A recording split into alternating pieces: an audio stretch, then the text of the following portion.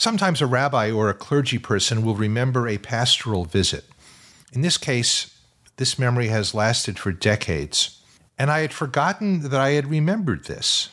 And then something happened that made that memory come alive. Let me bring you back to the very beginning of my rabbinical career. I started my rabbinate in 1981. I was the assistant rabbi of a large urban congregation in Miami, Florida. And I received word that there was a patient in a local hospital that I had to visit. Now, here's what you need to understand about the pecking order of rabbis in large congregations. At least in my experience, if there was someone who was important, someone who was well connected within the community, someone who was generous, that was not the person who I got to visit. The senior rabbi took care of that. But I don't know, maybe he was out of town, maybe he was busy. In any case, it was my job to go visit Eli Timoner. Eli Timoner was an important man, and he was a successful man. Back in 1972, he launched Air Florida, which became the fastest growing airline in the world. Eli Timoner was a pillar of the Miami community. He raised millions of dollars for the Greater Miami Jewish Federation. You could see him in photographs with Israeli prime ministers, with princes, senators, including a man who was then senator and now president, Joe Biden. He was interviewed on Good Morning America. Oh, he was in great shape. He was a man of great physical vitality. He was a long-distance runner. He was a tennis player. And then it crashed. Literally. Eli Timoner was 53 years old. He collapsed in the shower. He had a massive stroke, and it permanently paralyzed the left side of his body. And that was the man I went to visit. And we made eye contact, and I spoke to him, and his eyes sparkled.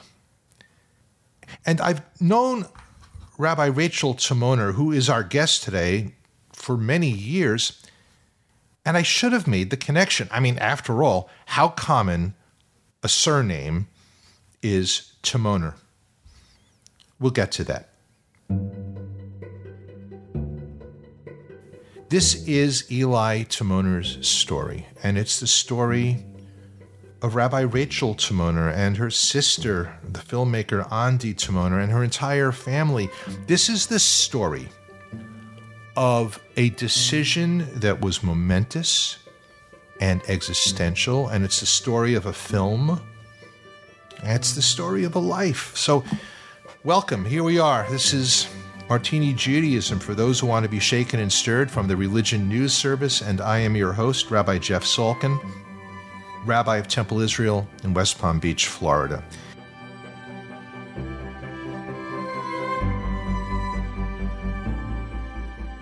Our guest, as I announced and as I promised, one of the most important rabbis in our movement, and I'm not just saying that to flatter her. Rabbi Rachel Timoner is the senior rabbi of Congregation Beth Elohim in Park Slope, Brooklyn, which is one of the most significant and vibrant synagogues in New York City. It's a synagogue that I've known for my entire career, and I've seen what's happened in the neighborhood and in the synagogue itself.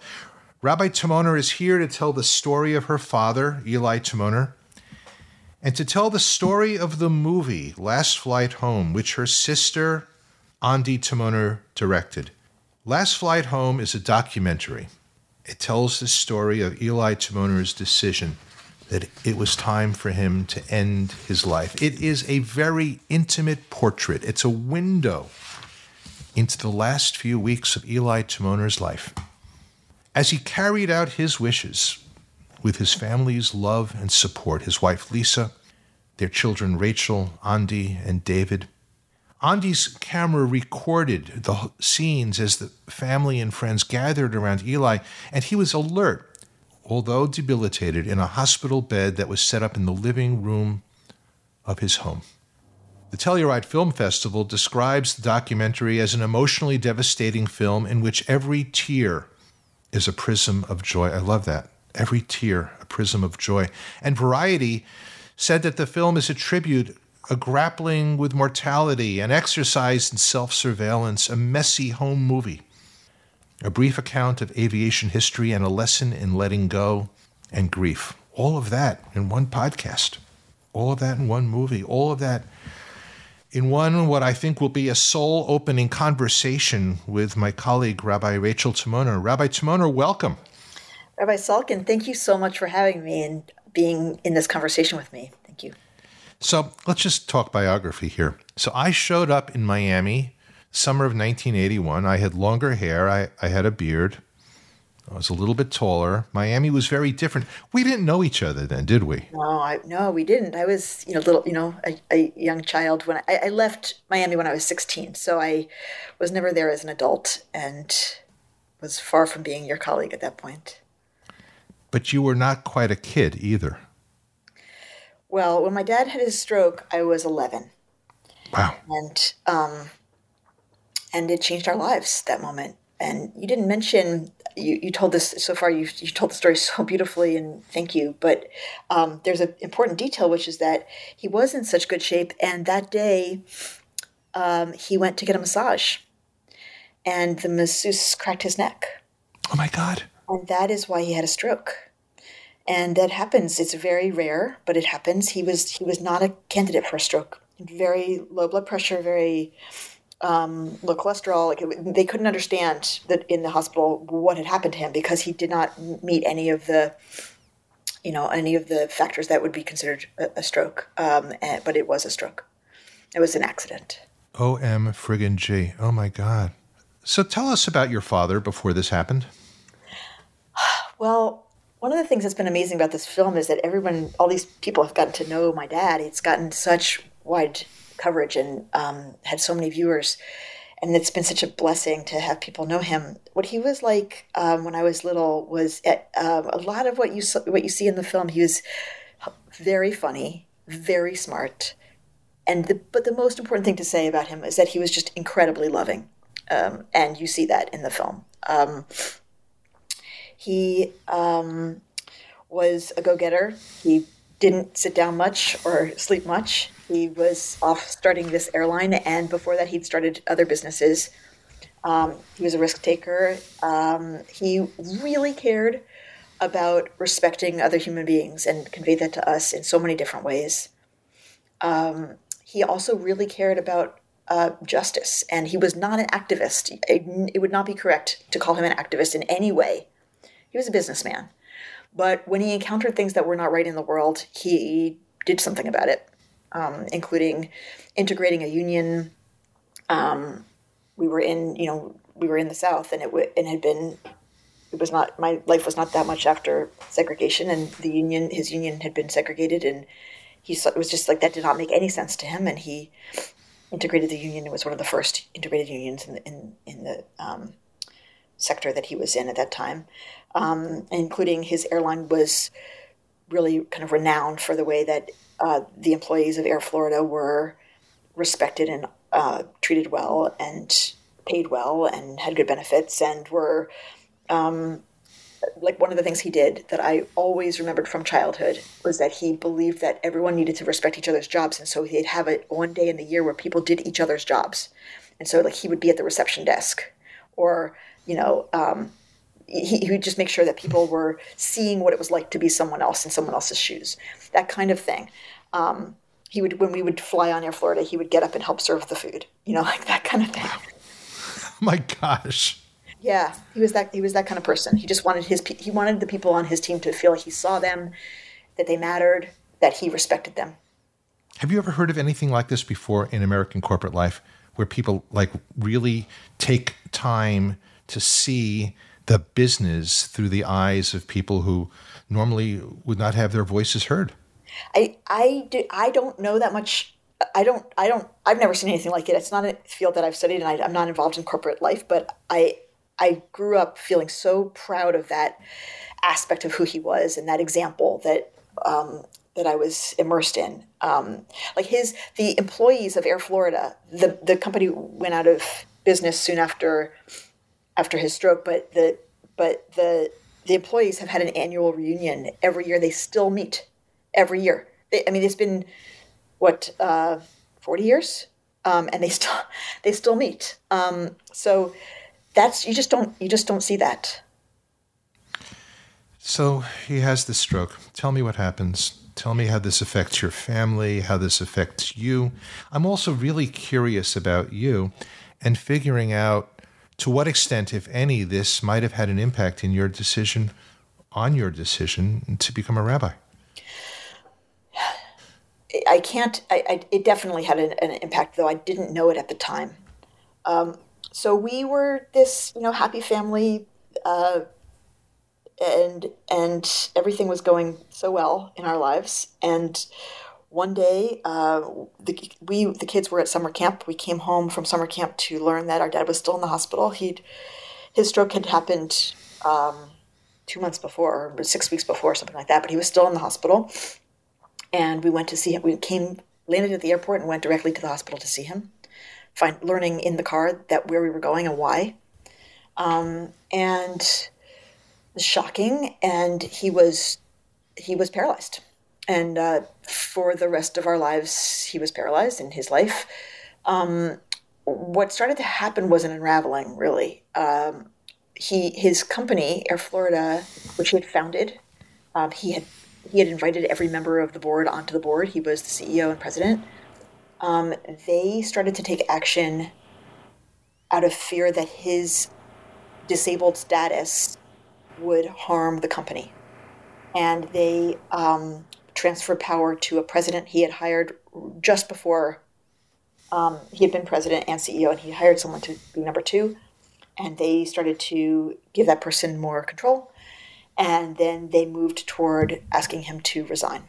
And they did ask him to resign.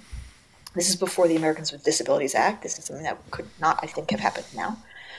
That was an incredible blow to his life and his sense of self, and he built the entire thing, and he did agree to step down. And he was the largest single shareholder, and he was advised by many people to take his wealth out of the company, but he knew that all the employees had stock sharing, and so he knew it would affect their value if he took his money out, and so he didn't. And then the person who had been the president, who took his place, ran the company into the ground. So he lost all of his wealth. And in my teen years, what was happening was we were in a kind of in a crisis as a family.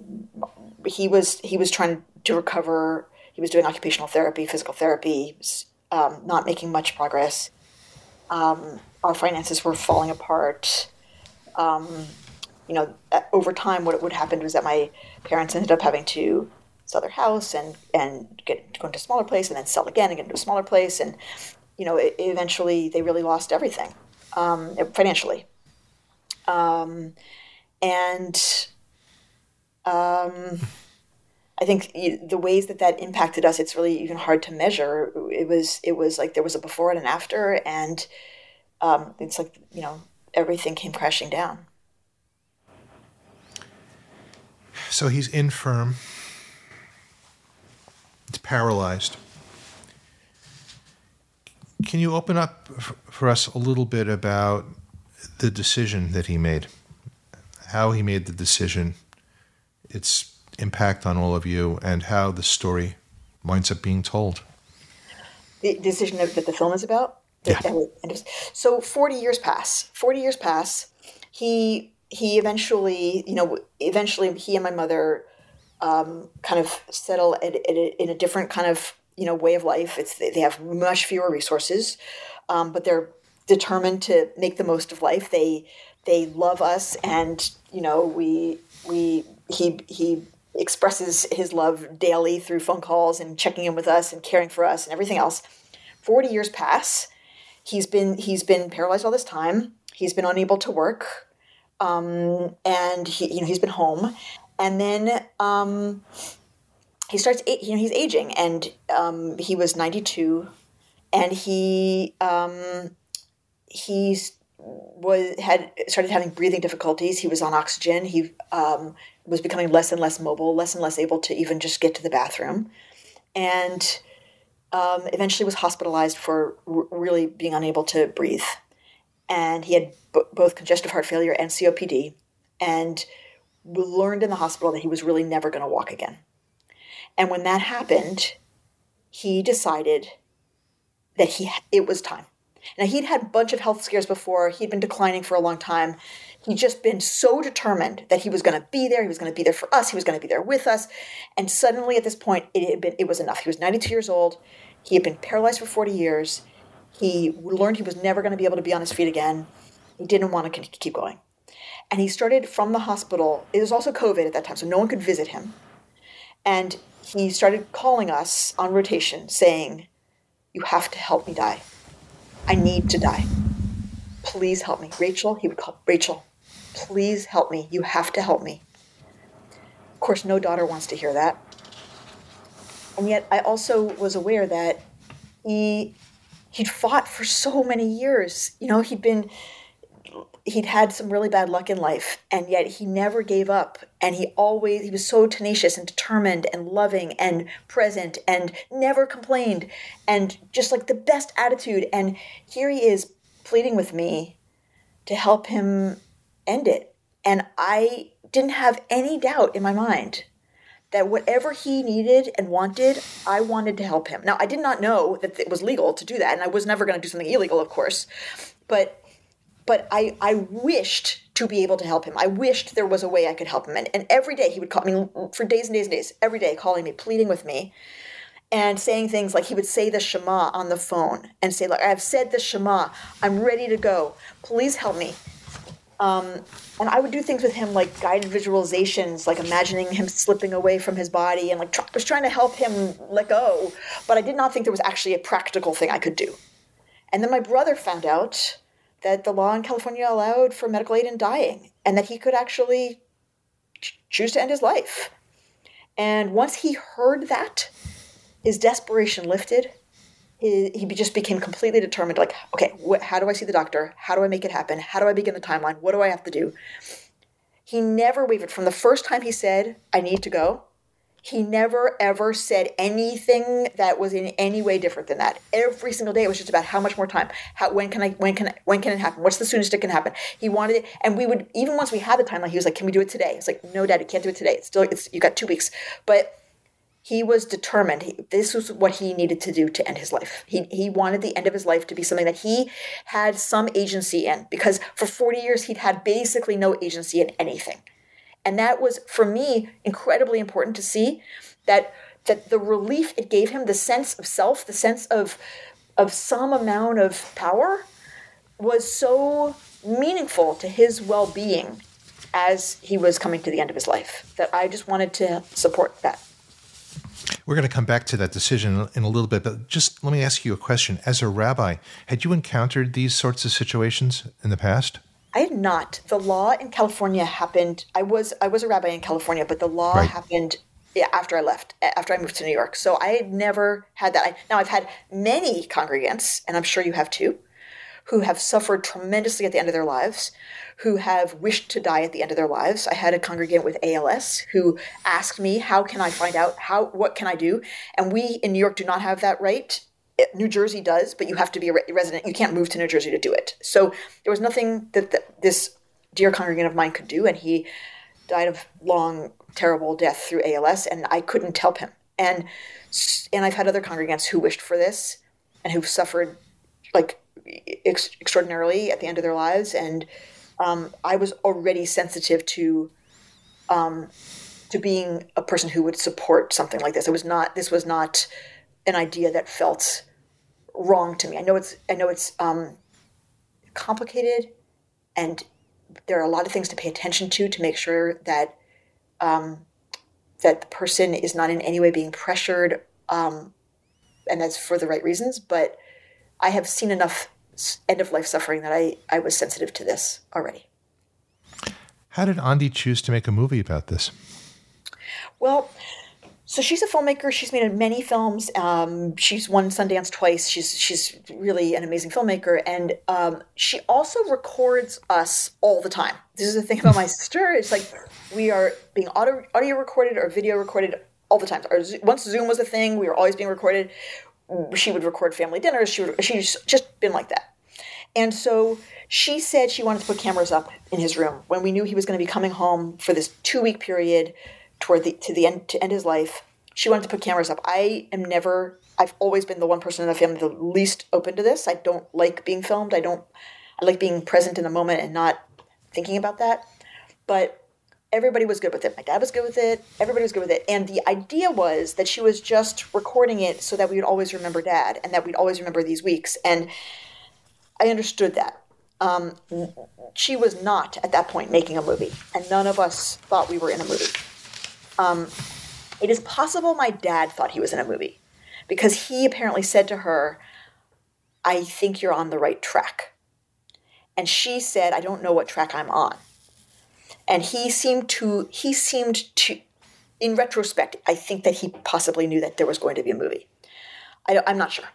But we did not know. But I did know there were going to be cameras in the room. And when I arrived, they were there. And one of the things that was, I think, really, really important, and my sister worked hard to make this happen, was that I insisted that the cameras in no way interfere with what we were doing. So I walked in, saw the cameras, and thought to myself, that is the last time I'm going to look at them. That's the last time I'm going to think about them. They're gone. I need to just completely focus on Dad and on the family, because what we're doing here is there's nothing more important than what we're doing here, which is helping him to die in a way that surrounds him with love and as good a death as possible. What did you learn about your father in the process of this? He's very brave, like deep courage.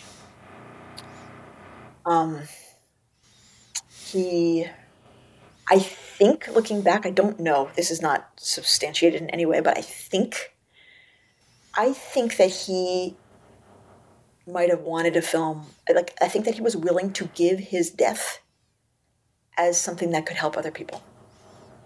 I think that he might have thought this was a thing he could contribute. And he was such a generous man in his life. He gave away everything. He gave away a very significant percentage of what he had when he had it. And it tracks with who he was, that he would think, he'd had 40 years where he really didn't have that much to give. And here was something he could give. Though I should say in those 40 years, he gave a lot of love. But this was something a way he could give his life, give his death to help other people. And I think he thought there was a possibility of changing laws with this film. And that we are currently using it to try to change laws. How is that working out, and how are you doing that? Well, like in New York, this question is up before the legislature. It has been for a number of years. The coalition, all the coalitions working on this have encountered this film at this point, and they've been asking me as a faith leader, which is a big deal on this issue, to speak and to screen the film. We screened it to the state legislature. They're using my testimony in part of the lobbying this spring. I'm meeting with particular legislators who are Jewish and have questions about the legislation. So I'm starting in New York. My sister's right now working on an impact campaign to use the film in a lot of states to change the laws. And the reform movement has moved quite a lot. I know you want to speak about that. The reform movement has moved quite a lot in the last year and a half on this question. And I don't know if there's any relationship between the film and what happened in terms of the new response, but it's quite from the moment when he died, the reform movement absolutely banned what we did, and now the reform movement allows for it. We're going to talk about that. It's interesting. Right before we take this break, your father is quoted as having said in several different contexts that he felt that he had served his sentence. Can you say more about that? I think that though my dad didn't complain, and we never heard him talk about how hard it was to live the way he lived. I think that quietly he suffered quite a lot. I think that he did not want to be disabled. He was not only unable to, drive, walk any distance, work. He also couldn't read. because he was blind in the left half of each eye. And the way that that works is it's too much to go into, but he couldn't read. And so he just, I think, felt really trapped by his limitations and really reduced, like a prisoner. And yet knew how much he mattered to us, and he knew how much we mattered to him, and he wanted to be there with us in life. And so I think when he was coming to the end, he felt like it had been, he'd like done he'd served his time, like he'd lived with the best possible spirit for 40 years, and that he shouldn't be asked to do more. I mean, he lived 92 years, but 40 years in a way that felt like a prison. You know what's going through my mind, Rabbi? I have a list of euphemisms that we Jews use for death. We speak of people who are ne'esaf el amav, to be gathered to one's people, to shochev im avotav, to lie with one's fathers, with one's ancestors. But I think of your father's death, and I think of that elegant Hebrew word for death, niftar, to be released from obligation. Beautiful. Beautiful. And even before we talk about the issues of Jewish law and what they have to do with this entire film, this life journey, etc., it's really my hope that by the time we're done with this podcast and by the time it gets out into the world, it would be such a blessing, I think, for you and me, your family, and your father's memory, if people would use this as a resource for making their own decision about what is, I think, the most delicate and the most existential decision that anyone could ever make. I'm hoping that this conversation will teach, touch, and will guide other people in figuring out what to do about that. Thank you. I hope so too.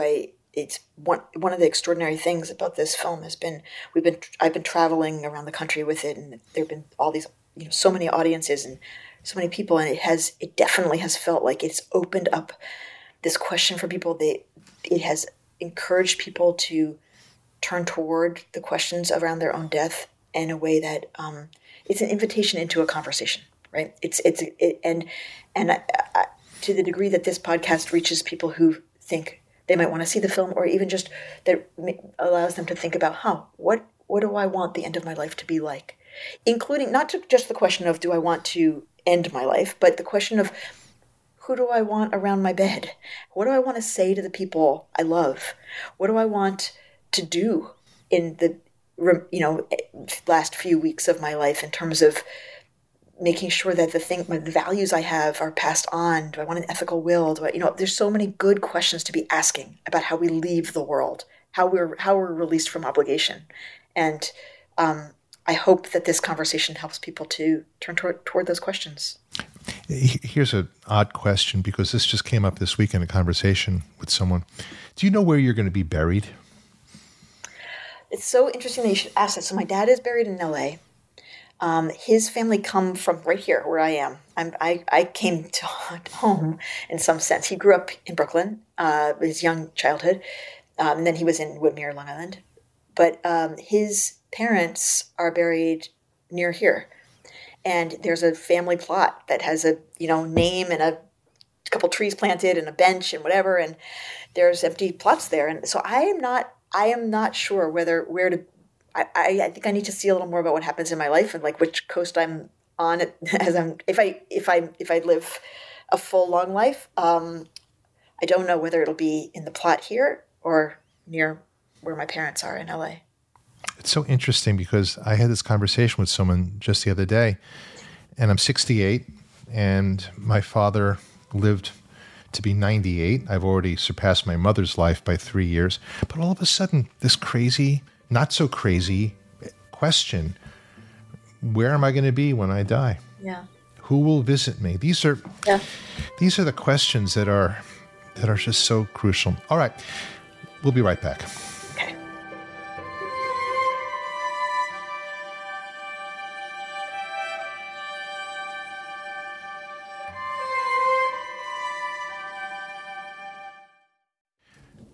This is Martini Judaism for those who want to be shaken and stirred from religionnews.com. I'm Rabbi Jeff Salkin. I am the rabbi of Temple Israel in West Palm Beach, Florida, and we are hanging out virtually today with my colleague, Rabbi Rachel Timoner, who's the senior rabbi of Congregation Beth Elohim in Park Slope, Brooklyn. She is the daughter of the late lamented Eli Timoner, whose life and departure from this life is the subject of the movie Last Flight Home, which was made by Rachel's sister, Andi Timoner, and it's gotten extraordinary reviews.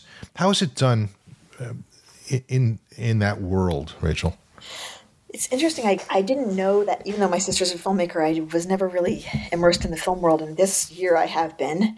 It got a lot of attention at a number of festivals, Telluride, Sundance, and won awards at a few different festivals. And then it also was shortlisted for an Oscar. And that's a big honor in the documentary, in any world, I think, in any part of the film world. And just the things that people say when they watch it, it really is life-changing for people. Just extraordinary responses everywhere. Some of the reviews, as you say, like have just been so powerful and moving. It's been amazing to see. And for me, I mean, it's a very intimate film about our family, as you know, you've seen it. Like, it's so personal. And there's a way of feeling kind of like exposure. You know, it's like very personal. And so in that sense, it feels a bit risky to have it out there in the world. And yet it's also so gratifying to have people respond to it with so much love. And it's that rare animal in the cinematic or entertainment world, which is not only something that quote unquote entertains, interesting verb, but I really think it's the sort of thing that can help people. I that's definitely been my experience. I can't tell you the number of people who've come up to me with tears in their eyes saying, I expected this to be a sad film, but it's actually uplifting and it makes me less afraid to die. It makes me less afraid of the death of my loved ones. It makes me want to think about how to prepare for the death of my loved ones. And it makes me want to be conscious about dying and, you know, consider how can I have the most loving death and also the most loving life. You know, the end of the film is a sermon that I give on Yom Kippur, and I'm in real time making meaning of my father's death, which had been that year, and I talk about how, like, I think the lesson of his life and his death and the film, which at that point didn't exist, is about life being measured not by financial success. Right, because my dad felt like a failure. This is we haven't talked about this, but he felt like a failure in his life because of his financial, because he'd gone from having a lot of wealth to not having any, and he felt like he didn't provide for us in the way that he wanted to, and that was like his big kind of confession at the end of his life was that he felt like he'd failed us, and he failed in life financially, and he shifted to be able to see actually he hadn't failed at all. Like, that was the wrong measure of his life. That was not the correct way to measure a life. And the correct way to measure a life is love. And that by that measure he'd loved so beautifully and thoroughly and all encompassingly. And we all grew up and lived bathed in his love, and it shaped all of us, and not just us, but big circles of people. You know, we were talking before about the employees of Air Florida and like big circles of people.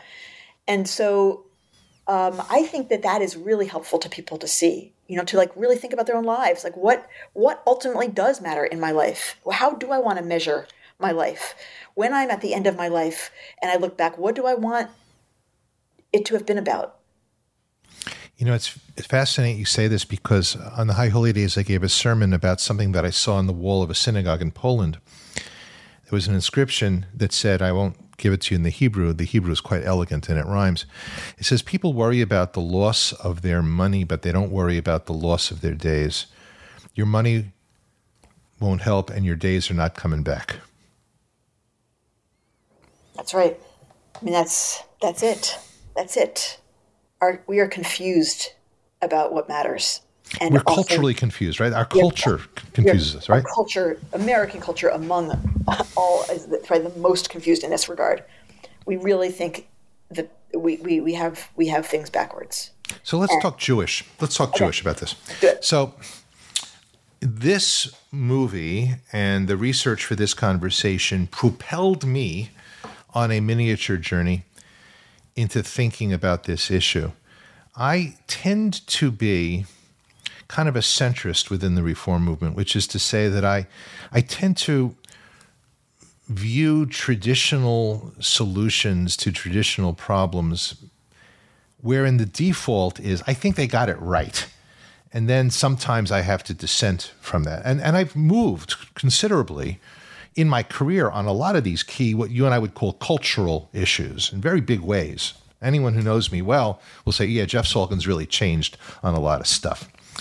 This was not one that was on my list of things to journey on. And then I just started reading our responsa literature, our literature in which people ask rabbis and authorities, what's the right thing to do in a particular case? And I was prepared to find this problematic, this decision about assisted suicide to be problematic. And then I read our latest opinion, and I was startled by the poetry of it. So can we study this together? Let's walk each other down this path. Yeah, I agree that I think this latest responsum is so beautifully done. It is deeply thoughtful. It is so well researched, and it is poetic, and it is humane. It is humane. So the traditional halacha, the traditional Jewish law on this, is that we don't do anything to hasten the death of someone who is dying. That is right. On the other hand, you can remove obstacles. That's right. That are keeping people from death. That's right. That's right. So the story of Yehud HaNasi, who was the leader of the Sanhedrin in Mishnaic times, was that he was dying, and his maid servant, his assistant, in his home, was deeply disturbed by his suffering at his end of life, and the other rabbis were praying constantly for his life, and it was preventing him from dying. And she drops a vessel, breaks a vessel, makes a loud sound that stops them from praying for a second, and then he dies. And that's the kind of rabbinic story that is what you just described, which is like they were the obstacle. He would have been dying. They were the obstacle. She dropped the vessel. It stopped the obstacle. He died. You're allowed to do that. Got it. Do you make anything of the fact, and maybe this is just me projecting a kind of, I don't want to say pseudo-feminism, but I think there may be a feminist reading in this. Do you make anything of the fact that it's a maid servant who does this? I have not thought about that. I think that sometimes I guess I haven't thought about it explicitly, but I think in a more subtle way, I feel that sometimes it is the nameless, the ones in service who actually see best and know best. I so agree. Yeah. I so agree with that. Yeah. And here's something else that's really interesting, because I'm free associating to loud noises that are made when things break. And so I'm going from like the wedding, the breaking of the glass, to the breaking of this vessel, which releases him to be able to die. I love that. And actually, when you just said the breaking of the vessel, it made me think, oh my gosh, do we want to free associate all the way to Lurianic Kabbalah? I don't know. With the breaking of the vessels that created the world. Why not? I would. But the idea that there's breakage happening when one transitions from life to death, or from when something's created and when something ends, there's some breakage that's happening, and I actually think, just to quickly connect it to the film and my dad's death, is that there was a way that I think we thought, oh, well, he can take these drugs and it will end his life. and it will be less suffering than whatever would have happened long term. And I think it was less suffering than whatever would have happened long term. But the taking of the drugs was not without its own suffering. And there is some breakage that happened, not breakage, but there is some suffering there at the end. And I think to expect to come into the world or to leave the world without any kind of pain or suffering is unrealistic. And the fact that there's like a broken vessel, yes, that's like symbolic of like there's rupture. There's rupture. I absolutely agree with you. And there's something else that happens in this particular legal text that our movement has created, that our colleagues have created. And there's something very subtle that goes on here. Normally, when Jews deal with a legal issue, an issue of halakha, an issue of Jewish law, we stick to the legal texts. We stay in our lane. Yep. And what's fascinating about this, and I do think there's precedent for this, is that when you tell that story, that Agadah, that piece of lore about the death of this great rabbinic leader, it brings in not only a legal text, but it brings in narrative and story. Yep. Yep. And I saw in this response, one of the things I really appreciated about it is that they were actually drawing more broadly from sources, including narrative and including also what has been learned from the hospice movement, for example, which I thought some of that material was really important. The difference that hospice, those who've designed hospice care and learned from it over decades, talk about the difference between living and existing, and that there's something about quality of life that matters, and that a person and quality of life is not only things that we would measure in terms of physical pain, but it's also psychic pain, emotional pain, spiritual pain, and that one can be at a point where they have so much of that pain that they're not actually living anymore, they're existing. Their body is still alive, but they're not living, in that they're not able to appreciate or enjoy any aspect of being alive. I said that, I paraphrased dramatically from whatever was written there, but that's the way that I understood it. And they also bring from, like, for example, Soloveitchik, not talking about this issue, just talking more broadly, that law without tenderness is wickedness. I absolutely resonate with that. And just to footnote this, everybody, Rabbi Timoner is referring to Rabbi Yosef Soloveitchik, probably the greatest authority, not necessarily a legal authority, but the greatest philosophical authority of modern orthodoxy. Yes. And I love that they did that. And I also love that, well, first of all, what hadn't happened in the past, we just talked about that, was the integration of story and law. Yes.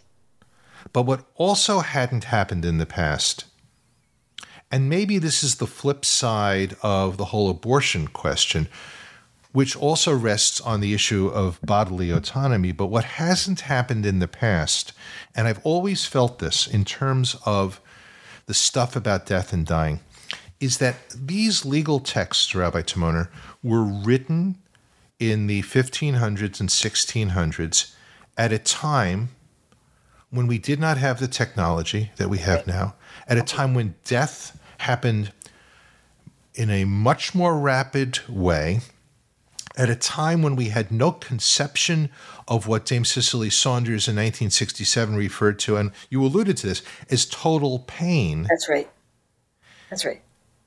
And so I'm wondering, to what extent do our traditional cousins rely on what medical science now knows about these things? Mm-hmm. I mean, I think that piece about that the law is based on a different kind of death. The law is based on a time when death, the response draws upon some Talmudic texts and other rabbinic texts that talk about that, the average death was something, I'm forgetting what it says, I think it's like 4 days or 5 days, that a death longer than 7 days is considered a death of suffering. Like, yes. They were not used to people who were languishing for 6 months, for 9 months, for 2 years. They did not have that. And we are applying laws that are about one set of conditions to a different set of conditions. And ought we not reconsider the law based on the conditions? That's the case that they're making in that response. I mean, I think it's very compelling. I'm hoping that people who ultimately listen to this podcast and people who read the blog, which will be about this podcast, will use this as a tool for their own introspection. And I think it deserves, and I think the movie deserves, to be seen as a text that families can engage in order to make some really important decisions. And more than that, I'm also hoping that our more traditional brothers and sisters and cousins and friends, without proselytizing about where I think halakha should go in this particular matter, I'm hoping that they understand that Jewish law and Judaism has far more voices than we've given it credit for. Mm. Mm. The texts that didn't make it into the codes, you're saying, as sources for the codes. Is that what you're saying? I think so. See, here's my deal. If you and I are talking about American life and what should be true in America today, you and I are probably going to talk about the Constitution, but we're also going to talk about the Declaration of Independence, and we're going to talk about legend and lore, the stories we tell ourselves, right? Mm-hmm. Yep. And so how can you block the stories that we tell ourselves out of this conversation and come up with something approaching a holistic Judaism? Mm-hmm. That's what you and I are talking about. Mm-hmm. It's really going to be up to you to forge this next path. I just giving you that responsibility, I think. Me personally? Yes. You, Rachel Timoner of Brooklyn, New York. You're going to have to do this, I think. Great. Okay, no problem. But I will say that when I would like to add to the stories that we're collecting about this, that when I realized that the film was going to come out, I wrote a piece in the foreword because I frankly thought people were going to attack me. It was against at that point reform. We don't have halakha, but reform responsa. It was against every movement of Judaism, and I'm on film being part of it, and I'm a rabbi, and I thought, okay, I need to write something, and I wrote a piece in the foreword about what I did and why I did it, and what my father did and why he did it, and saying at the end, I think it's time for us to talk about this question. I think we might want to reconsider as the Jewish people what our position is on this. And then I kind of ducked and covered about like, okay, what's going to happen? And I got hundreds of letters, and none of them, not one, was negative. Almost all of them were people telling me about their loved one who either wished they could have done this, did this illegally, suffered terribly, and the living loved one is reconsidering now what they think about Jewish law. I heard from rabbis who said, this is confidential, please don't use my name, but I am an Orthodox rabbi, I am a conservative rabbi, and I really think that the law is wrong. I couldn't believe what an outpouring, and mostly from lived experience, from like, this is not humane. Our law is not humane. Your family's experience became the laboratory in which this law was tested and found wanting. So let's talk theology as we move towards the end of our time together. Olam haba, heaven, the world to come. Let's talk about that. Well, one thing that I would say in terms of what does God want of us, I'm also, I tend to find a lot of meaning in tradition and think that I'm not smarter than the people for thousands of years, the brilliant people of our ancestors who thought deeply about things. And so I tend to think about, well, I do believe that our bodies are blessings from God. They're in some sense perfect. They're intricate and awesome and extraordinary and amazing, and it's not up to us to take them out of the world. And that, but I also think that we have medicine, and medicine in 100 ways keeps us alive longer than we would. And like my father was on oxygen, he was on like 8 or 10 prescriptions. He would not have been alive anywhere near as long as he was without lots of medical intervention. Do I think that God does not want us to practice medicine? Do I think that God does not want us to help people live longer and support them to relieve their pain and suffering and all that? I absolutely believe that human beings are creations of God. Our ingenuity comes from God. All of it comes from God. And so our ability to keep people alive comes from God. And that along with that, our ability to also say at the end of a life, when a person is terminally ill and is saying, I am suffering too much, I need to stop this now, equally, our ability to do that comes from God. And so when I think about, ideas about, God drawing in all the souls after we die, and, El Malei Rachamim, the idea of a soul being held under God's wings, and, what is Olam Haba? And I think that all of these questions belong to God as well as they belong to us. And I do not think of this as in the way that our tradition would think about suicide as a person like throwing away their life. Which, by the way, I also think that people who commit suicide are taken under God's wings, I want to say. But I think that this is about a person who is terminally ill at the end of their life, not disrespecting their body, not disrespecting the gift of life they've been given, but saying, this has been a fully lived good life. I am grateful for it. I've been kept alive by human means, and I'm ready to use human means to stop that. And I think that God, I honestly, who knows, but I can't imagine God doing anything but smiling upon that or crying with us or wanting to embrace us. Because in a few weeks at the Seder, when we observe Passover, we say this word in a different context, but it echoes within my soul. Dayenu. Yeah. It's enough. Yeah. There's a time to die. Yeah. I think that's right. We're not meant to live forever. And we have extended life extraordinarily and often for tremendous blessing. But sometimes we extend life in a way that's not for blessing. And to be able to name that and know it and allow the person themselves to say, this has been too much. I'm done. Yeah, I agree. And I think there is a point where we say, Dayenu. And I think also that one thing is that my father, he didn't have a strong God belief, and he didn't really have a soul belief until the end of his life. And then he very, very strongly was certain that he had an eternal soul and that it was going to live on and that he was going to be with his family and that he was going to be able to watch us and send a protective shield around us and be with us in a different kind of way. He was certain of it. And I think it's because as he got closer to death, he had a feeling of contact with his parents, and I think he realized that. And I very much believe that is true about us. And it was a beautiful thing for me to see my father wanting to stay connected past death and believing that he would. I share that certainty.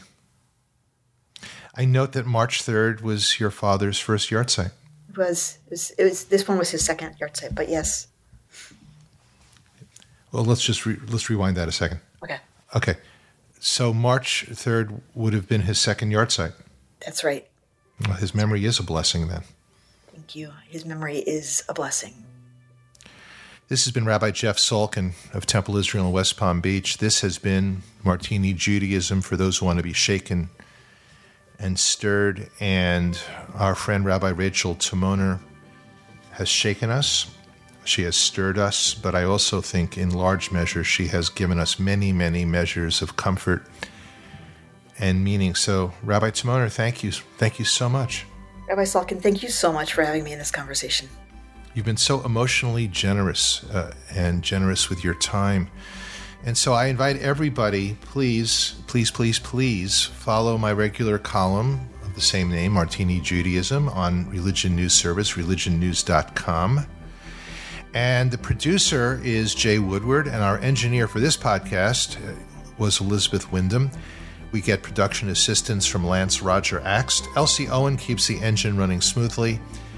Martini Judaism is a Blue Jay Atlantic production for Religion News Service. And I want to tell you, everybody, you need to know this.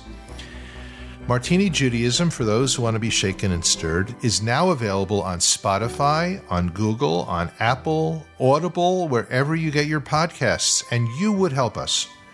If you would download our podcast, leave us a 5-star rating, tell everyone about us. Many thanks. We'll see you again soon, everyone. Shalom. Bye.